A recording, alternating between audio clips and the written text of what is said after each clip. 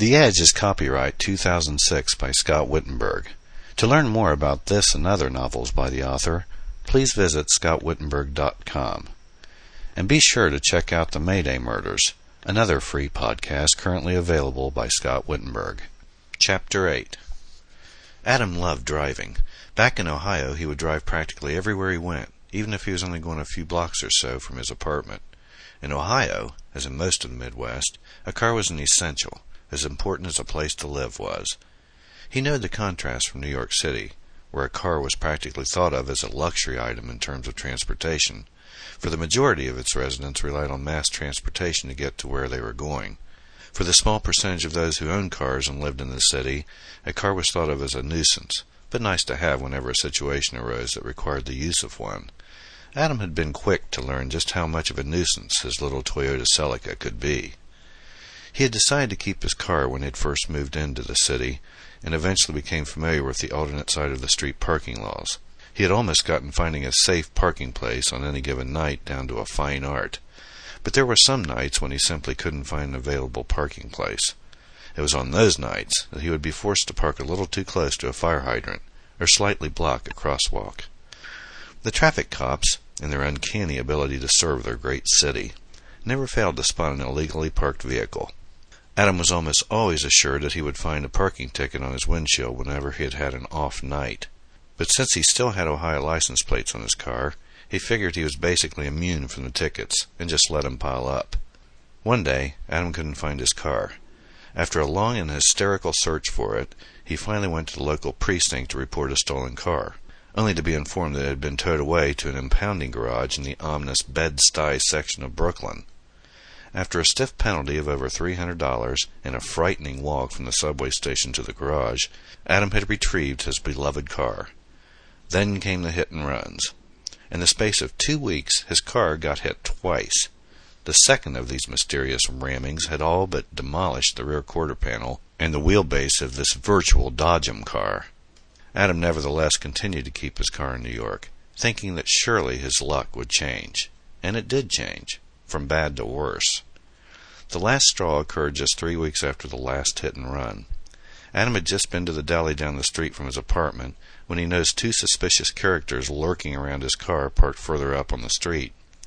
As he began walking toward the car, they passed him and proceeded rather swiftly in the opposite direction. He reached the car and was almost certain of what he would find.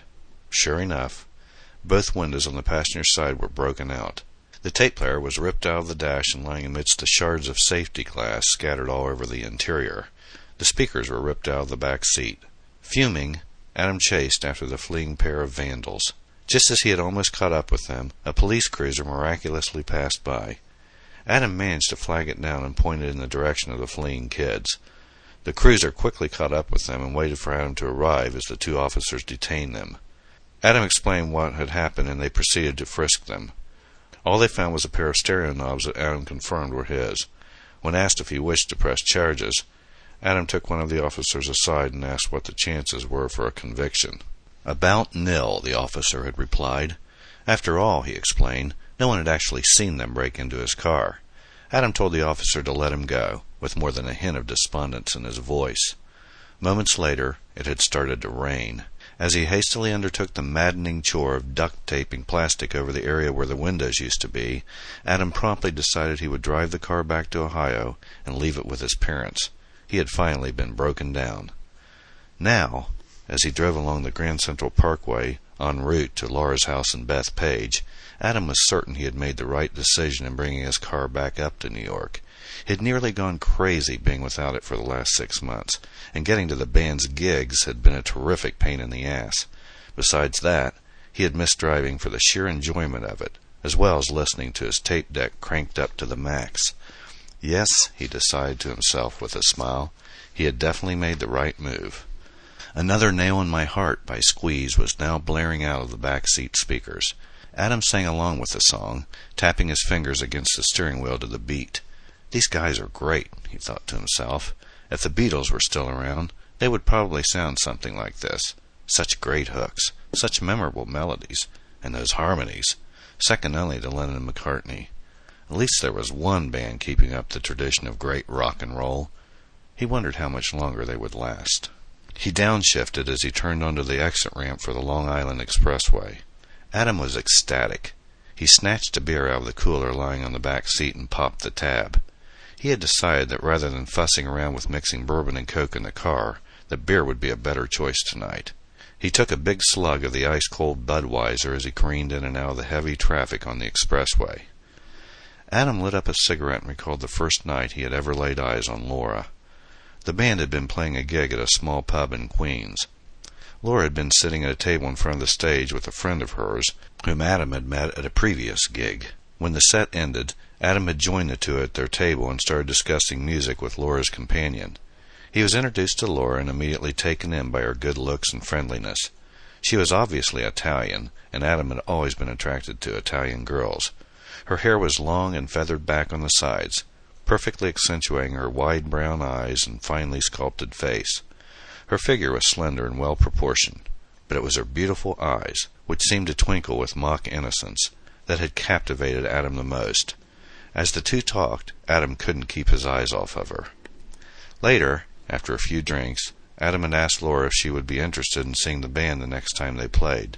She told him that she would, very much, and Adam told her that he would give her a call once he knew when their next gig was, if she didn't mind giving him his telephone number.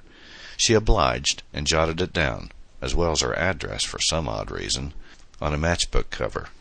Adam spent the next 2 weeks waiting for the band to get booked again, just so he could call her up.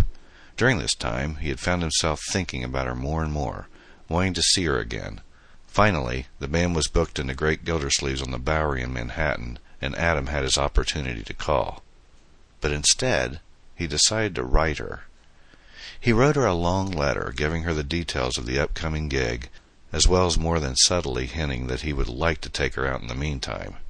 Miraculously, just 3 days after he had posted the letter, her reply came back in the mail. She told him that she would love to go out with him, and to just give her a call. Jubilantly, Adam had called her that night. They had set the date for the following Tuesday. When Laura arrived at his apartment that Tuesday evening, Adam had been totally knocked out at how alluring she looked. He had tried to picture her in his mind ever since the night he had met her, but was disappointed that he had all but forgotten what she looked like. But then, as he stood there in the doorway of his apartment, it all came back to him like a tornado. She looked simply stunning, and as she walked before him down the hallway to the kitchen, he noted her flawless body and found himself excited at the prospect of what the night may bring. After fixing both of them a drink and putting on some music, Adam sat down across from her at the kitchen table and they proceeded to talk about anything and everything. Adam found it incredibly easy to talk to her, and Laura was an excellent listener. For the most part, she had seemed rather reluctant to say much about herself, and seemed content just listening to him. Adam eventually found himself telling her his life story as the night progressed, his life back in Ohio, and the frustrations and disappointments of his musical career. He related things to her that he had never before revealed to anybody since moving to New York, and Laura had listened intently to all he was saying. She seemed to understand his plight, and her eyes revealed the concern and compassion she felt for him. Adam found himself thoroughly relaxed and at ease in her company, and became aware of an ever-growing attachment to the attractive stranger sitting across the table from him. Later that night, after several drinks, Laura had asked Adam if he would mind if she lied down for a while. She said she felt dizzy and needed to rest for a few minutes. Adam led her into his bedroom, and she had immediately flopped down on the bed. After lighting a candle, he lied down beside her. In the flickering glow of the candlelight, he could see that her eyes were already closed. She was breathing deeply, and Adam assumed that she had passed out.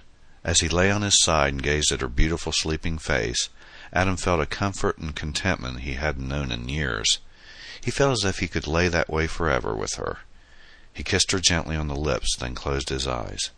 A moment later, he felt her fingers lightly touching his cheek. Adam opened his eyes to find that Laura was staring at him with a look of yearning. She slowly inched toward him, and her lips found his. They kissed long and hard as Adam pulled her warm and willing body against his. They undressed each other. Then they made love. Later, in the wee hours of the morning, Laura had gotten dressed and left while Adam slept. When he awoke and went into the kitchen, he saw a note written on a paper towel lying on the table. It read, "Have to go home. Had a beautiful time. Please call me tomorrow. Love, Laura. Adam doused his cigarette and turned on the map light as he approached the exit for Bethpage, wondering what this night held in store for him.